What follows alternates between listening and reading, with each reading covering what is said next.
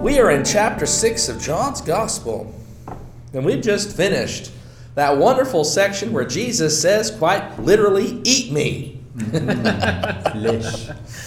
Yes, indeed. Here, just chow down on me. If you are hungry, if you are thirsty, if you need strength, if you need sustenance, if you want to have eternal life, if you want to live, then feast on me. That's how he puts it. That's how he puts it. Let's pick it up. Look at verse 49. No, look at verse 48. I could go back even further. Look at verse 47. Very truly I tell you, whoever believes has eternal life. Whoever fades, whoever exercises faith, whoever takes their belief and places it into action, has eternal life. What kind of action? What kind of faith? What kind of belief? I am. Now remember we said that right there is just a slap in the face. Yahweh! I am the bread of life. It's a declaratory statement and self-identification. I am the bread of life. Your ancestors ate the manna in the wilderness and they died. I mean, the 5,000 had a happy meal. We took the bread, we broke it. We took the fish, we passed it around. We had 12 basketfuls of leftovers. They ate these happy meals. Miraculous food, kind of like the manna from heaven. Miraculous food. But they wake up the next morning and they're hungry and they want breakfast. And Jesus isn't around to give them their Egg McMuffin.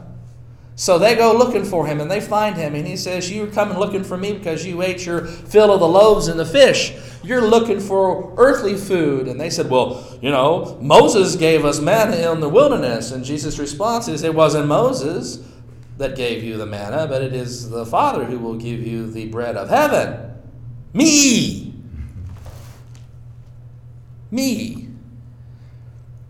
I am the bread of life. Your ancestors ate the manna in the wilderness and they died. This is the bread that comes down from heaven. And I always ask the question, what is the referent for this? Usually, when you say this, you're referring to something. This is my Greek New Testament. This is my coffee. This is my NRSV. This is my friend Chris. This is the bread that came down from heaven. What's it? I am. He's talking about himself. Moi. This is the bread that came down from heaven. This is the bread that comes down from heaven so that one may eat of it and not die. Well, Remember? Follows it up in the next one. Yeah, Well, hold it. worse. Remember, in the prologue in John chapter 1, it says, in the beginning was the Word, and the Word was with God, and the Word was God, and then on down, and the Word became flesh and dwelt among us. Mm-hmm. All of this points back to that statement of Jesus' identity. And that's what he means when he says this. This is the bread that came down from heaven. Remember I said that it was not a foreign idea for the Jews to equate the Word of God with bread and wine. That in the Proverbs, for instance, there are many references to feasting on the words of God, on the Word of God, and that is all in play here. That idea is not something that's going to be foreign to the Jews who were hearing this to begin with. So that connection, if it can be made, then forces you to draw yet another connection. If Jesus is the Word of God, then in a sense, feasting on Him, you're feasting on the Word of God. And they also had no trouble with connecting the bread with the Word. A good example of that is the table of showbread, the bread of presence in the temple, which was placed out there in the temple to sort of absorb the Shekinah glory of God. And it absorbed it, and then they gave it to the priests and families to eat. And in so eating this showbread, the bread of presence, they then sort of, in a sense, fortified themselves for their service in ministry in the temple. That's an interesting idea. It's almost like inoculating themselves so that Shekinah glory of God doesn't roast them alive. They've partaken of it by faith, and now they can enter in more safely into the presence and serve in the temple. So it's a fascinating connection that can be drawn between the bread of heaven here, because that was one of the references to the table of showbread, to the bread of presence, was often referenced as the bread of heaven.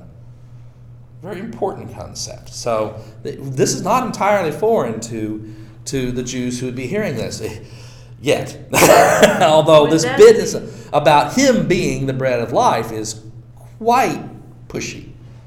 Would that be the same as, or the same concept as the holy water that we're baptized with? The living water. It's exactly the same idea. Okay.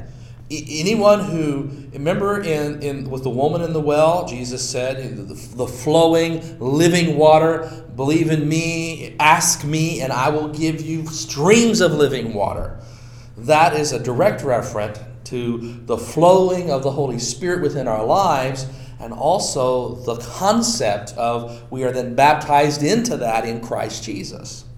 And that is actually echoed here, referenced in this business here, way back over in verse 35, where it says, I am the bread of life. Whoever comes to me will never be hungry, and whoever believes in me will never be thirsty. Okay. Picking it up, back over here in verse 50. This is the bread that comes down from heaven, so that one may eat of it and not die. Remember the folk who ate the manna in the wilderness? What happened to them? They all died. They died. Every one of them. They died. Good miracle bread, they died. At least they weren't hungry when they died. Well, they had something to eat. They had that and quail. Ones that were The quail. 20 years and younger didn't. Mm-hmm. They went in. Mm-hmm. And the people who ate the loaves and the fish, they died too. Because it was physical, earthly bread, but it was created miraculously, but it's still physical, earthly bread that provided a physical nourishment. Jesus is pointing to something more than the physical.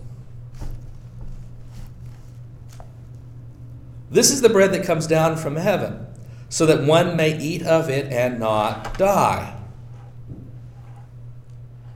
I am, there we go again, yet another I am. I am, Yahweh, the living bread that came down from heaven.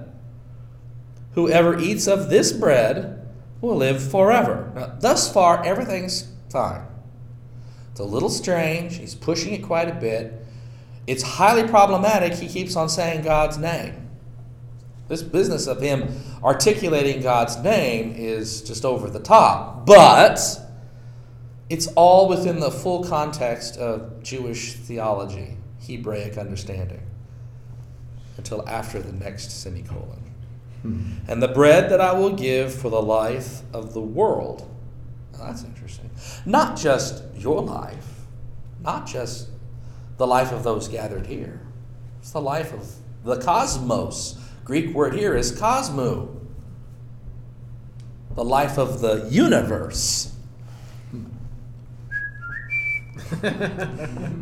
Whoever eats of this bread will live forever, and the bread that I will give for the life of the cosmos is my flesh.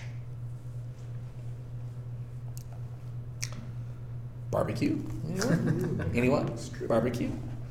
The Jews then disputed amongst themselves. I'm not surprised. The Jews then disputed among themselves, saying, how can this man give us his flesh to eat?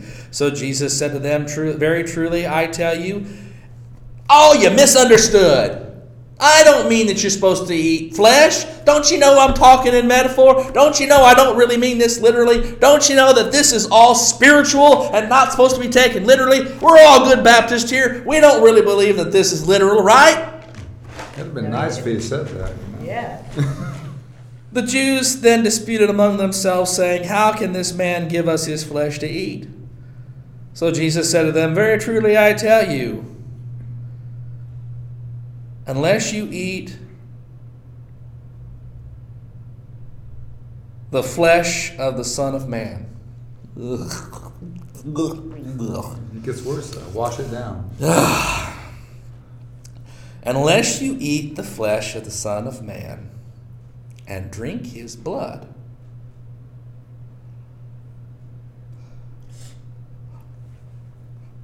Dracula? Anyone? Kosher laws, anyone? Vampire? Anyone? Kosher laws? Anyone? I mean, first of all, humans are unclean. You're not supposed to eat people. That's just a no-no. You just don't do it. But even worse, by Jewish conception, is drinking human blood. Ugh. Any blood, but human blood. Double Ugh. dirty. Huh? Double dirty. And not only that, blood is exceedingly important throughout the entirety of Scripture. And for human beings, blood it's the seat of the soul. It's where you live in the Jewish idea. I mean, we think of our intellect as residing up here in our brains, and therefore our soul is somehow hooked into that. But for the Jews, they identified the soul, and rightfully so, with the blood. Why? They said the life of the soul resides in the blood. They understood the soul as being the breath. The Hebrew word is ruach. That's the soul that when God breathed into Adam and Adam became a living soul, a living being, the ruach that he breathed in, the breath of God, is the whole idea. And the breath is conveyed to your body through your blood. The blood's principal duty, other than transmitting nutrients, is to carry that oxygen to every cell in your body. That means your soul is not just seated in your brain. It's seated throughout your entirety of the body. And the Jews have it more right than the Greeks do, interestingly enough. They see the whole body as the seat of the soul, which is why when the Pharisees came along and started talking about a resurrection, they said you can't have a disembodied soul. You can't have a soul wandering around without a body. You've got to have a body. Therefore, you have to have a resurrection to have life after death. You have to have a body for that soul to live in. It's like a carrier. And it's the blood within it that carries it. Well, and Jesus did resurrect, Yes, indeed. That is true. body and soul. So. That is true. That's the essence of the resurrection and the proclamation thereof. So what did the Sadducees say about that then? You slept with your ancestors. But when Jesus was resurrected. They No, I don't fought think with so. that one. They didn't believe it. They argued against it. Of course, they had to. Of course, They wouldn't be Sadducees. it violated their understanding of what the afterlife was. They believed it was a nice place of soul sleep and rest, but that wasn't the Pharisaic That understanding. would be nice. There is an aspect about it that is lovely, isn't it? Yeah. No phones, no nonsense, none of that. Quietness. It's quiet and peaceful. Oh, blessed rest. Yes. That'd get boring after a while. For a little while, I wouldn't mind that. Although sleeping with my granddad, he had a habit of breaking wind at night. Always keep that match close by. Didn't wake him up though, did it? No. know what he's No. doing. I am the living bread, verse 51. I am the living bread that came down from heaven. Whoever eats of this bread will live forever, and the bread that I will give for the life of the world is my flesh. The Jews disputed amongst themselves, saying, How can this man give us his flesh to eat? So Jesus said to them, Very truly I tell you, unless you eat the flesh of the Son of Man and drink his blood, you have no life in you. None at all. Those who eat my flesh and drink my blood. Verse 54, if you haven't got it yet, Yeah. I'm just going to hammer this puppy in. Those who eat my flesh and drink my blood have eternal life, and I will raise them up on the last day. Period. Period. There's no qualification there. There's none. Those who eat my flesh and drink my blood have eternal life, and I will raise them up on the last day. Boy, it gets real repetitive though, doesn't it? After that. Well, because they're not getting it. He's trying to make the point, I think And the in third or case you fourth haven't, time unless I've you're done sitting it. there going, well, no, he still can't really mean this seriously. He's speaking metaphorically here. He's talking about listening to his words and consuming them, and listening to his spirit and drinking it in, and living in accordance with the way Jesus lived, and blessed are the poor in spirit, and all the other stuff that we learn from the synoptics. He's talking about that, right? Wrong. Because if you think that, he hammers it in again with verse 55. For my flesh is true food, and my blood is true drink. Alternative translation. For my flesh is really indeed food, and my blood is really indeed drink. I mean, if you haven't got it now, you're not going to get it. For my flesh is true food, and my blood is true drink. Those who eat my flesh and drink my blood abide in me, and I in them. Well, yeah, you abide in them. They just ate you. They just drank you. Of course you abide in them. Interestingly enough, he doesn't start with that. He says, those who eat my flesh and drink my blood abide in me. And then he says, and I in them. What he's doing, I think, is that he's calling, well, he says that if you eat the flesh of the Son of Man and drink his blood, you have unless you eat the flesh of the Son of Man and drink his blood, you have no life in you. So what he's saying is the people that don't are dead. They are dead. Absolutely dead. Think about it this way. If God has given us the image of God by breathing into us and it's being carried in our bloodstreams, how much more of that image of God will we receive, and that life of God and that presence of God will we receive when we receive Jesus's into us? Hello. That's just a powerful statement. Without it, you're spiritually dead. You may have physical life, but you're spiritually dead. Because he's talking not just to the disciples, but also to Well, right now he's talking to the people. the Jews. He's talking to the disciples. He's talking to the Jews. He's talking to us. Yeah. Don't forget, we're also in the audience. Which John wrote this? Um, Which layer is this? Well, that's something I want to come to in a minute. Never mind. Hold that for just a minute. We're going to look at layers in just a moment, all right? Good. By the way, we're in good Catholic stuff tonight. Oh, yeah, that's what we told her last week when she. Those who eat my flesh and drink my blood abide in me, and I in them, just as the living. And this is he's hitting this one home. Not just the Father, just as the living Father sent me, and I live because of the Father, so whoever eats me will live because of me. I mean, yeah, Jesus. If you have any question, Jesus did say, "Eat me," literally. Don't you wish Lee was here? No. I love Lee, but right now I'm glad he's not here. I knew it. I love Lee, but I'm glad he's not love here Lee. this session. Boulder Dash. This session and last week alone.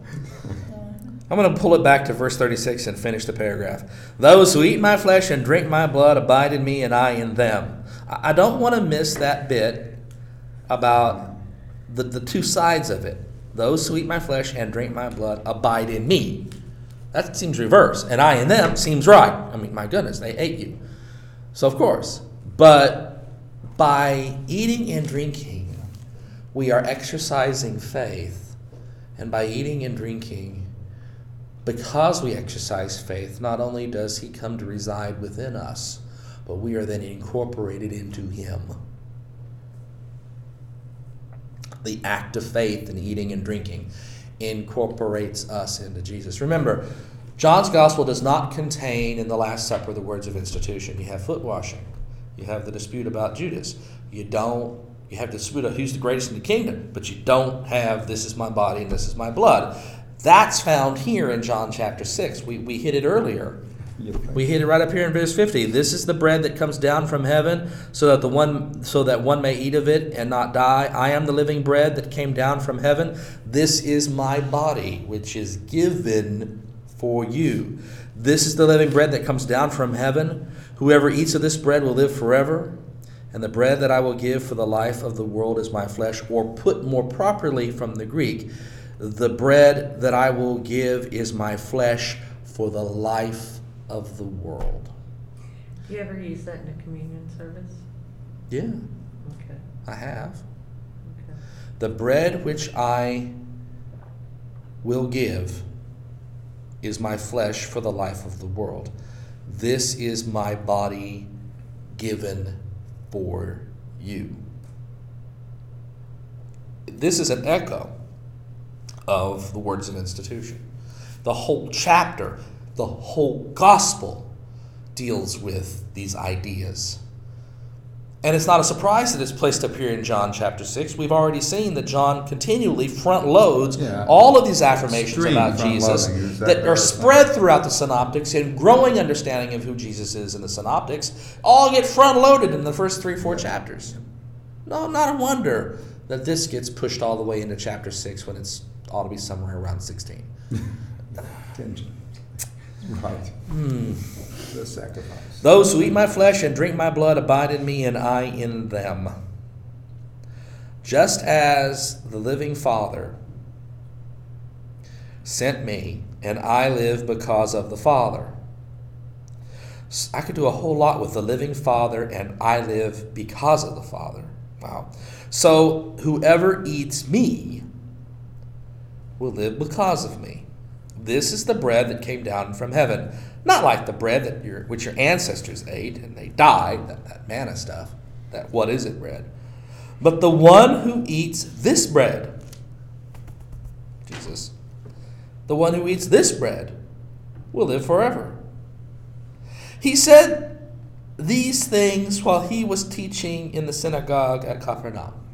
And for all of you over here, when we walk into that synagogue a week from today, think about that. Think about these words. And y'all can think about them when you go with us next time. Can't wait. I got a question. Now, I was going to talk about layers. Not layers yet. I got a really big question. If we're saying this and we're writing it, maybe the layers will explain part of this, but and then Jesus gets up on the cross and dies later, because I know we're extreme front loading, okay? Why, if people believe this, and this is in red right here in my book, so, and he said it, then why didn't anybody eat or drink his blood when he was dying, as he died? Why didn't somebody go up to the cross and say, oh my God, he's about to go, I better have a piece of flesh and some blood here, which is all over the place anyway. Because they I don't understand why they didn't do that. Because they did it in the novel Stranger in a Strange Land. I gotta read that book. By Robert A. Heinlein. They grokked him. Oh God! And how did that work out? I didn't read that. Worked out really well for Michael Smith. It worked really well for him. They cooked him as a stew. Ew. It's a great story. If you haven't read it, read Tasty. it. It's a fact. From what I understand. It was Very right. pleasant taste. They said it needed salt. That's Jubal Harshaw goes, I think he needs a little bit of salt. But Michael was always a little bit dry. Poor little. Oh. Okay, that was a good deflection now. Yeah, it was a good deflection. I liked it. Thank I you. enjoyed that. Thank you. Explain it. Well, I know where we're going, so I thought I'd lighten it up.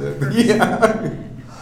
That was good. Because at that point in time, I mean, you want me to give you one solid answer without joking? Who was there who heard this? There's nobody there who heard this at the cross. I understand Except for the disciple whom Jesus loved, and he's taking care of Mom right now. Jesus is given And his he mother was to thinking him. about this All the disciples sermon were at there. that time. Except Dan, for, why wouldn't he be? This is about the biggest and most well, in-depth that there is in all of the friggin' Bible. They have already fled. They've all fled except John in the gospel, we will see. They've all fled but the disciple whom Jesus loved. And Jesus had said, behold your mother. Mother, behold your son. You know, hey, John, take care of her. Was Mary allowed in Capernaum synagogue? Was Mary allowed in the? On the women's side. Oh. You'll see the women's side. We might leave you on the women's side. Might confine you to the women's side. No. Such a little hat for you. The point is that, quite frankly, I mean, if you want to be literal, Sure. there was nobody there who would have heard this except for John, and John's busy. And John supposedly really understands what he means, because it's more than just. It is not less than what he says. It's more than what he says. It's not less literal than what he says. It's more than what he says. I want to take it to the point that'll help with that, and it's the point we reached last time. Because this has all been reviewed. When many of his disciples heard it, they said, this teaching is difficult. Who can accept it? Golly, Jesus, this is hard. But Jesus, being aware that his disciples were complaining, said to them, does this offend you? Then what if you were to see the Son of Man ascending to where he was before? If you think this is hard, you're expecting the Messiah to be victorious over Rome and establish the kingdom of David. But you ain't going to see that. You're going to see him die, be buried, and be raised and ascended into heaven, which is not what Messiahs do. If you find this hard, your whole expectation of what Messiahs are supposed to do and be is going to get blown out of the water. If you can't understand and accept this, how can you accept the totality of what's going to happen, of salvation history? You can't. Why? Because you're trying to understand this with your own understanding, with your own wits. Most Protestants, when they read chapter 6, rush as fast as they can to verse 63. They make a mad dash, skipping verses, trying to get through from verse 35 until they can get their rear ends to verse 63. Because they love what they think it says. It is the Spirit that gives life. The flesh is useless. And they usually then say, see, Jesus didn't really mean it literally. Well, if that's the import of that statement, then how in the world can we possibly understand Jesus' statement in verse 55 where he says, for my flesh is true food, and my blood is true drink? That's a direct contradiction if that's the meaning of the passage. But in point of fact, if you follow the antecedents of the pronouns, you know that the reference here has nothing to do with what Jesus said. Instead, it has to do with their understanding. It is the Spirit that gives life. It is the flesh. The flesh is useless. Let me translate that slightly. It is the Spirit that gives you understanding. The brain is useless. Your brain, your cognitive abilities, your ability to understand the things of the Spirit will fail you. You cannot understand what I've just said by those faculties of learning that you have. It is something that is experienced spiritually. You can, and this has been my experience over 20 years trying to understand this stuff. You can talk about it all you want. You can try to explain it all you want, but you can't. But when you go in and you go to the table of the Lord and you receive from the table of the Lord with faith, you suddenly have an interior understanding, a spiritual understanding, an experience of what it means to partake of Christ in a way that goes beyond human ability to comprehend. That's why I am so very proud of the United Methodist Church that we took the position of Holy Mystery. Instead of trying to explain it like our sisters and brothers in Rome, we simply said, we give up. And in fact, our position is predicated on verse 63. Our brains, the flesh, cannot comprehend this, but we accept it anyway. That's what Paul said. It's Paul precisely what said, Paul said. The natural man can't comprehend the things of the Spirit of God. That is totally in unison with what Paul said. Which is why taking communion 6 days a week for some odd years, the experience is never the same. Mm-hmm. The experience is different, and it depends on where my brain is at. And taking communion on Sunday, now that I've been going to Bible study and reading my Bible every day, I have been reading my Bible almost every day for 2 years. Wow. And using the Lectionary? yeah, and having a daily reading. And lately when I've been going there, I find this peace I've never ever experienced after going to the altar and going through all of that. There was that sense of belonging. There was that sense of being loved when I didn't feel loved. Mm-hmm. But now I belong and have this intimate relationship, and it frightens me that I'm not as, this is kind of hard to say. I know I'm going to screw up pretty soon. And what I think is, it bothers me that I know I'm going to, but what is amazing to me is that I can go to that altar at any time. Mm-hmm. And I will have that same love there. You can go to that altar both physically in reality, or emotionally and spiritually, and Anytime and anywhere. metaphorically. God's altar is available. Yeah. The Eucharist is a temporal, spatial focus, and a very critical one, but it's not the only one. It's one of the things I have repeatedly said here. Lots of grace, lots of forms of grace. My own experience is such that there are times when I stand up there to celebrate communion as the pastor, and there are times when I'm standing there and I better get away from this table quick, because I know I'm not worthy to do this. Mm-hmm.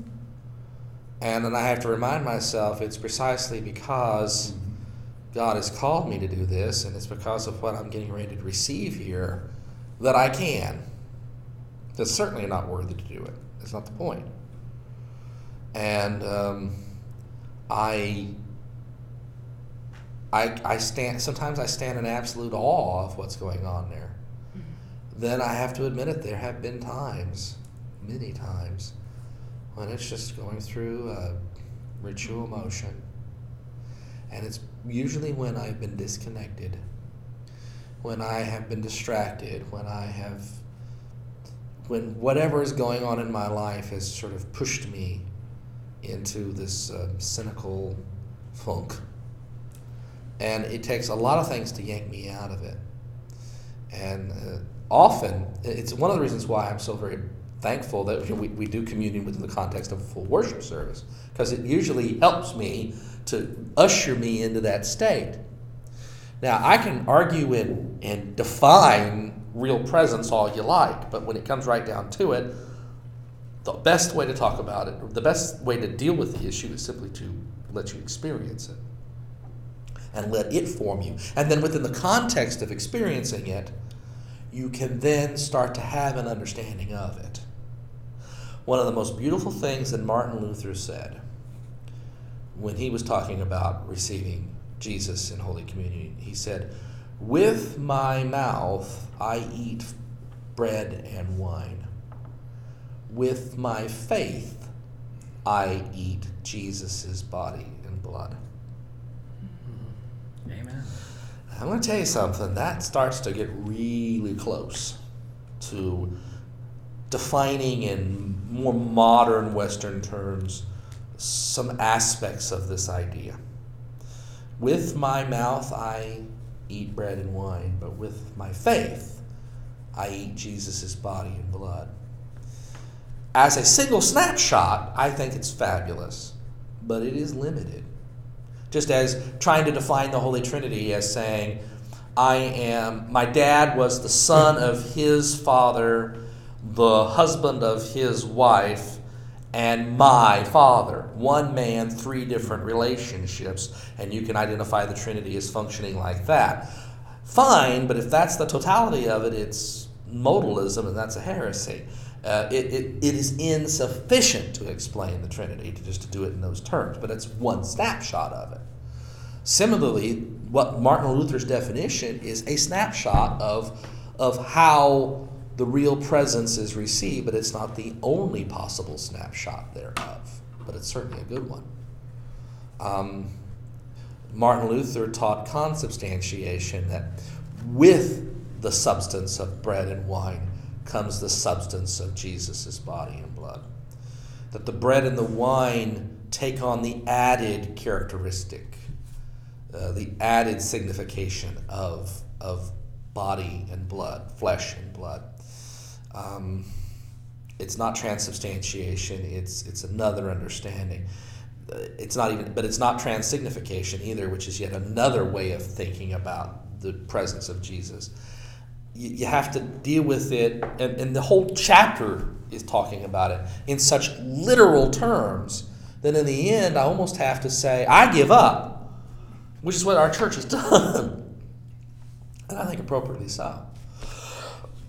We give up. We simply know it's true. We encounter it at the table. We encounter him at the table. He encounters us at the table. When we come with faith, he is there. He meets us. We eat him. And however you want to understand that. Well, is it bread? Yeah, it's bread. Wesley used the term conduit. He used a term which means a heck of a lot today, the idea of a conduit, that the bread and the wine become a conduit through which Jesus' body and blood is conveyed to us. Through the means of bread and wine is conveyed the very life of God, quote unquote. And I love that one too. I mean, that's another way of saying the exact same thing. That the spatial and temporal locality of bread and wine becomes that focus through which Jesus is conveyed to us. And that's essentially what you have in Jesus himself. God is conveyed to us in Jesus, temporally and spatially located. And that's what he's saying when he says, eat me, receive me, partake of me in all that I am. Not just my body, not just my spirit, but all of me together. All of me, why not take all of me? Can't you see I'm no good without you? Almost just like that. I mean, really, all of me. I'm joking, but it's also the essence of what he's saying here. And to then try to say, as many Protestants do, well, he didn't really mean it literally, and we shouldn't take it literally. Let's finish out the chapter, because I do want to talk about the layers. I feel it. I feel that coming. But among you, the word, back it up, verse 63. It is the spirit that gives life. The flesh is useless. Your brain is useless, friends. It's the spirit that's going to give you the true experience of this. The words that I have spoken to you are spirit and life. In what I said to you before, you have true spirit and you have true life. You have true pneuma and you have true zoe. You have the totality of true existence in what I just said to you. Receiving me into you is eternal life. But, oh gosh, verse 6, there's always a but hanging around in it, and this is a big one. But among you there are some who do not believe. For Jesus knew from the first who were the ones, that's interesting, who were the ones that did not believe, and who was the one that would betray him. Da, da, da, da. Of course he knew that. And he said, verse 65, and he said, for this reason I have told you, that no one can come to me unless it is granted by the Father. Interestingly enough, You could imply that to say that Judas was granted by the Father to come to Jesus for the very specific purpose of betraying him. Wow. Don't normally think about coming to Jesus for the purpose of betraying him, but that's precisely what Judas did.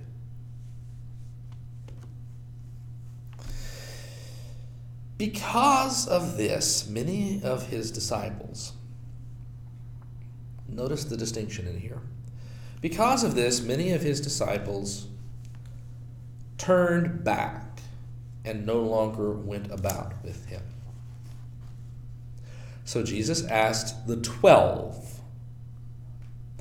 There are disciples, and then there are disciples. There's the 12. Heck, there's the 3, Peter, James, and John. There's the 12, whom we know. And then there are the outer circles of disciples in greater orbits. And it's those outer circles that started to depart from him. And why? Because of what he said, and that because of this is a reference essentially to everything that has come before. And to verse 60, where he said, where his disciples are saying, this teaching is difficult, who can accept it? It was a difficult message they were hearing, this whole idea Okay. that he becomes the bread of presence for them. Wow. It was difficult, so they started to leave him. Interestingly enough, while the 12 are mentioned, and it says that many of his disciples, doesn't say all, of course, many of his disciples started to leave him, but it's clear that the 12 are still there. Other people who are still there are the women that are hanging around. They're included in the inner circles, even if they're not named. Well, they are sometimes named, but they're not named as part of the 12. So Jesus asked the 12, "Do you also wish to go away?" Simon Peter answered, "Lord, to whom can we go? You have the words of eternal life." For once, that smelly fisherman got him. You have the words of eternal life. We have come to believe. We have come to faith and know that you are the Holy One of God. Now, some translations, like the King Jimmy, will say that you are the Son of the living God. But that's later manuscripts. The earliest manuscripts are literal when it says, "We have come to believe, to faith, and know that you are the Holy One of God," which is actually a higher statement than to call someone the Messiah. Yeah. Jesus answered them, "Did I not choose you, the 12? Yet one of you is a devil."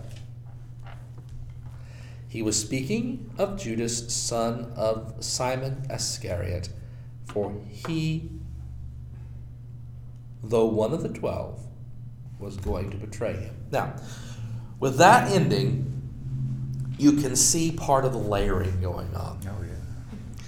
You can see the editorial layering here, right there at the very end. Remember, you've got the very earliest layer, the anecdotal layer that goes right back to John himself, the beloved disciple. We saw that in the feeding of the 5,000. We saw that in the disciples on the water and Jesus coming to them. We saw that in the beginning of the dispute, the discourse between Jesus and the people who came looking for, Happy Meals. And we see all of that there. And then you probably also see that initial layer in a good chunk of this through here in verse 35, where Jesus starts with that "I am the bread of life. Whoever comes to me will never be hungry, and whoever believes in me, whoever faiths in me, will never be thirsty." And then it goes down through here, and then it's a positioning of Jesus' identity. That first layer is somehow occasioning the second layer interpretation of Jesus speaking point blank, "I am." Not only did you receive manna in the wilderness, but I am the living bread. I am the gift of God's nourishment for you. And John takes Jesus' statement there, what he did for the 5,000 at Tabgha, what he is saying here in response to them because they're hungry and they're looking for miracle bread. And he's saying to them, you got manna in the wilderness and you still died, but I am your living bread. I am your source of nourishment. You eat of me, you will never be hungry. You drink of me, you will never be thirsty.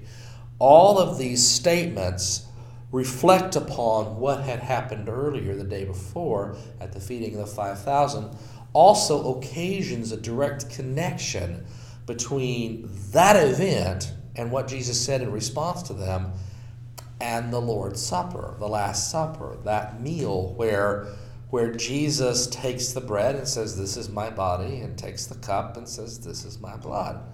It's impossible not to draw the connection, which then occasions the question, well, what is it that they're doing then when he says, this is my body, then this is my blood? And so you get this interpretive layer here, which takes this further discourse from 41 down and weaves in this continual affirmation about Jesus as the living bread and eating his flesh and drinking his blood. So you have your initial layer at the beginning, all the way through, certainly through 40.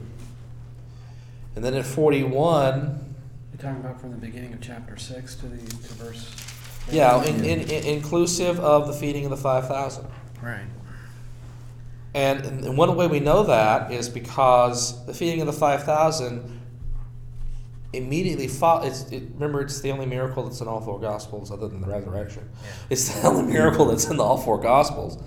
It is immediately followed, just as it is in the Synoptics, with the disciples on the water and Jesus walking on the water though. So you've got that, and yet that event interrupts the flow of the story that John is clearly trying to communicate and connect back. It wouldn't happen that way unless this is coming from that very early phase, that earliest layer. You wouldn't get that. And for whatever reason, the later editor wasn't willing to interrupt it because it was too important to him, too early. I'm not going to mess with it. But I am willing to start tacking on interpretations. And that's kind of what you have in what follows. You have a mix of a layer of interpretation from 41 down through 51, where you have things that are based upon what Jesus said but interpreted. So you've got more paraphrastic content. And then, where it gets the hardest is 52 and following. You have that third layer of interpretation, where not only are we going to take what Jesus said, but and we have it interpreted, but now we're going to apply it to the church today, i.e. John's church. We're going to apply it to the church today in how we understand what we're doing when we go to the table of the Lord. We're eating of Jesus. We're being nourished by him in a very literal sense. And that idea, that thinking, that process seems to be implicit in what we read from the early church fathers, especially from Justin Martyr and Ignatius of Antioch and Clement of Caesarea, Clement of Rome, Augustine later on, John Chrysostom of Constantinople. In his sermon on this very chapter, I went back and re-skimmed it today, and in his sermon on this very chapter, he was point blank in that this is Jesus speaking not just to the Jews, not just to his disciples then and there. This is Jesus speaking to us. Mm. And he was picking up on the fact that John, and we've seen this repeatedly. John has these multiple targets that he keeps hitting. And Jesus, and it's a theological interpretation of Jesus, so that you can take what Jesus said and then apply it to the people then and there. You can apply it to people in John's day, the author's day. You can apply it to the church eternal, everywhere, today. And that's more and more what we're getting here towards the end here. We're getting a weaved interpretation based upon, it's why it's repetitive, by the way. It's because he's saying multiple different ways what Jesus said earlier. I am the bread of life.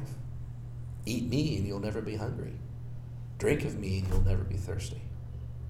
He's continually repeating this to make it clear that what we're doing when we go to the table of the Lord is we are truly being nourished by Jesus.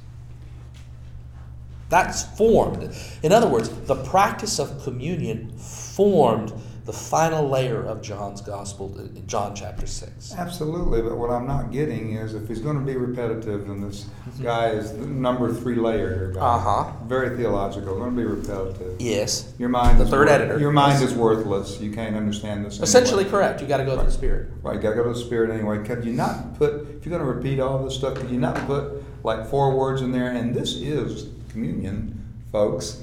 Rather than us having to interpret an interpretation saying that it's to communion. them it was so obvious that it didn't have to be done.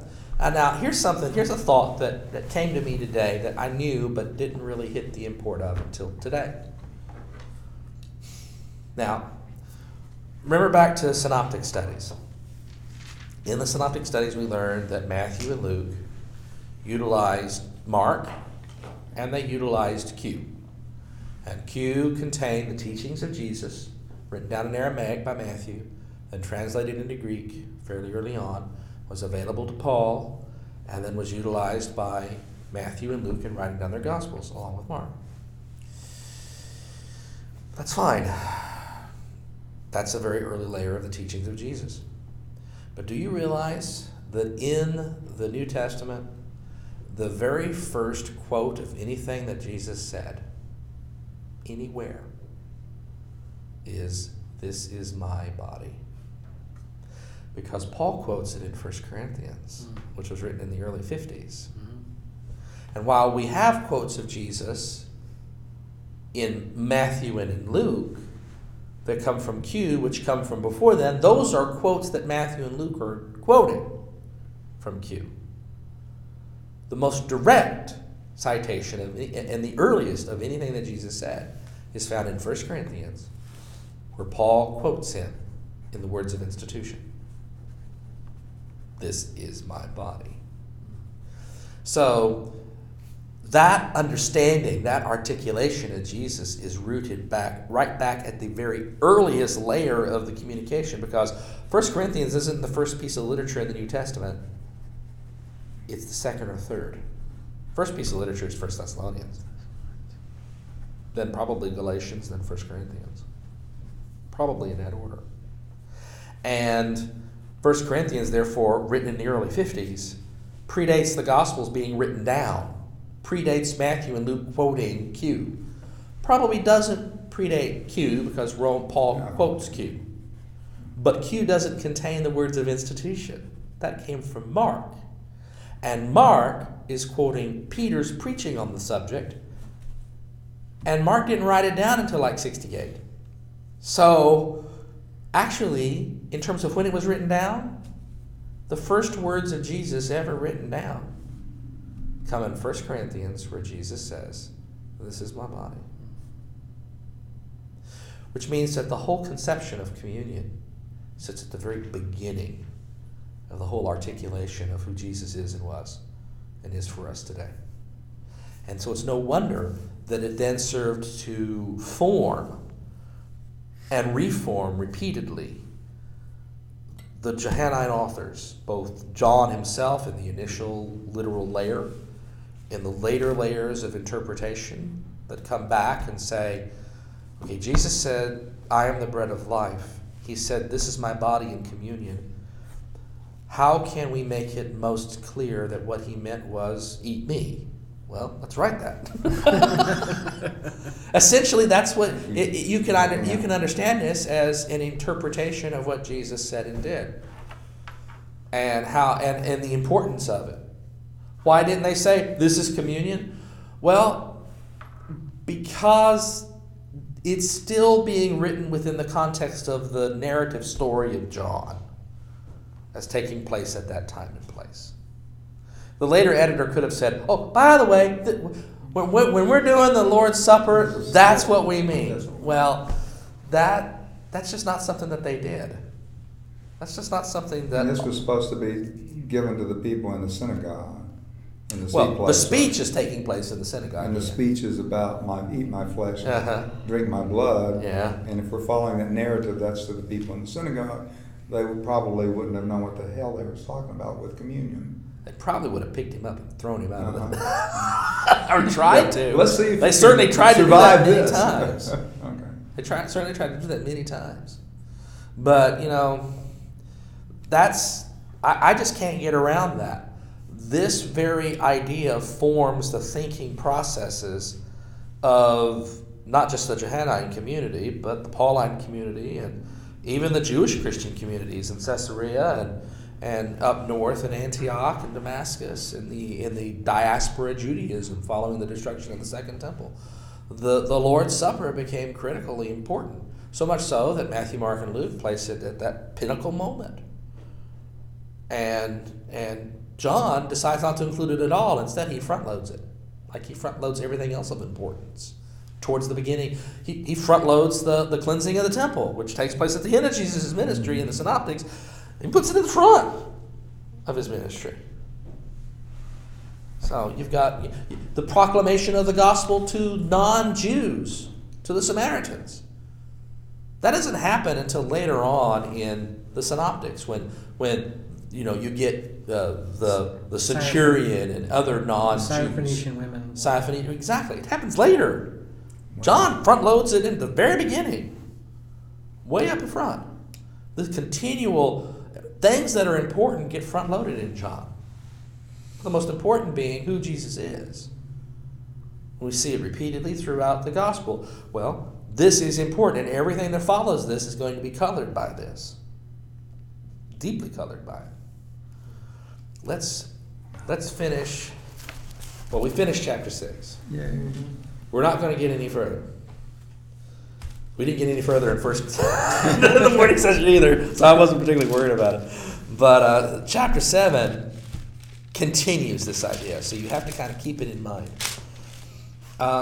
So what did Jesus mean? I mean, that was one of the things that a couple of people in the first class wanted to know. So you mean this literally? And I says, yeah, I mean it literally. I mean it more than literally. Just as I believe, for example, in the Articles of Religion it says that we partake of the flesh and blood of Jesus after a heavenly, quote unquote, after a heavenly and spiritual manner. The reformers who wrote that back during the Reformation understood things that are after a heavenly and spiritual manner to be more real than things that are after an earthly and carnal manner. And so for them, communion and partaking of the flesh and blood of Jesus is more real than this real. Eating Jesus in communion is more real than ordering a pizza from Pizza Hut and eating the pizza. Because that just nourishes your body, and you're going to die. That'll die. It'll just add fat to your waistline, and then you'll end up dying probably because of it. Whereas eating Jesus, you'll live forever. It doesn't add fat to the waistline. It adds sanctification to the soul. The virtual reality is more important than the perceived carnal version. That's interesting. The virtual reality is That's more right. important than the perceived carnal reality. That's one way to put it. The Matrix is more real. That's fine. Or Avatar. No, actually, it's the other way around, because the Matrix was the artificial universe. The real universe was that which was outside of the Matrix. That was where the real thing happened. And yet what happened in the Matrix could kill you on the outside. Exactly. In the movie. You've seen the Matrix, haven't you? Kind of like. You've seen the Matrix. Oh, no.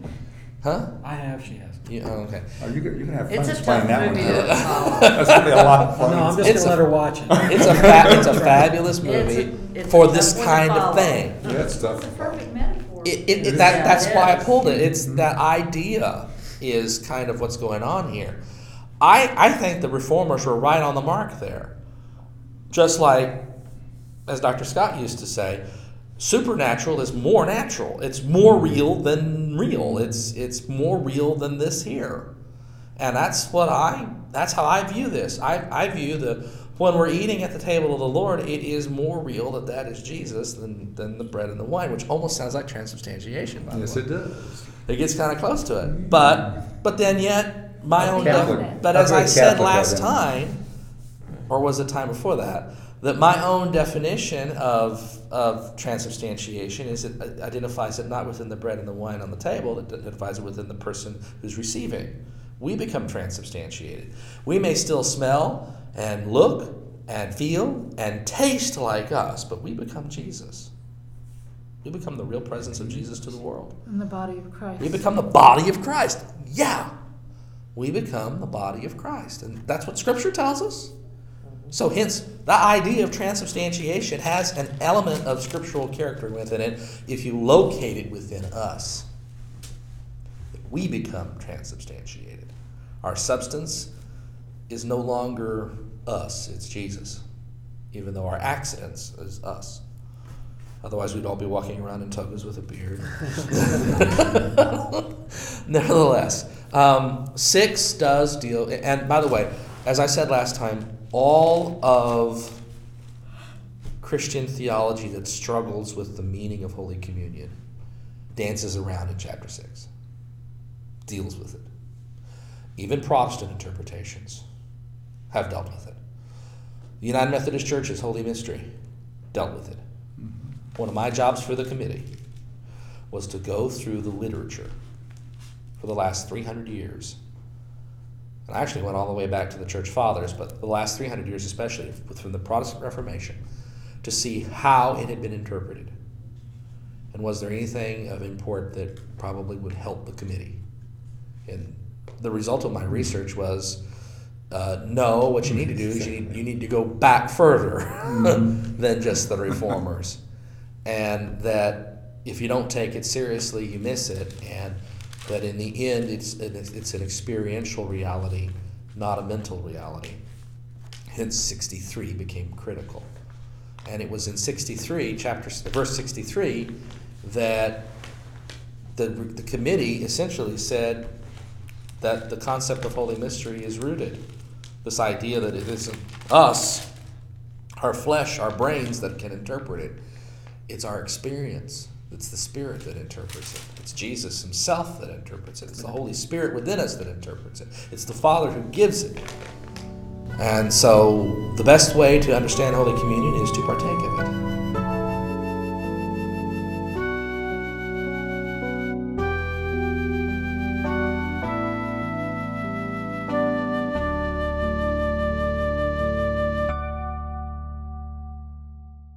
You have been listening to a Bible study by Dr. Gregory Neal, Senior Pastor of St. Stephen United Methodist Church and Rector of Grace Incarnate Ministries.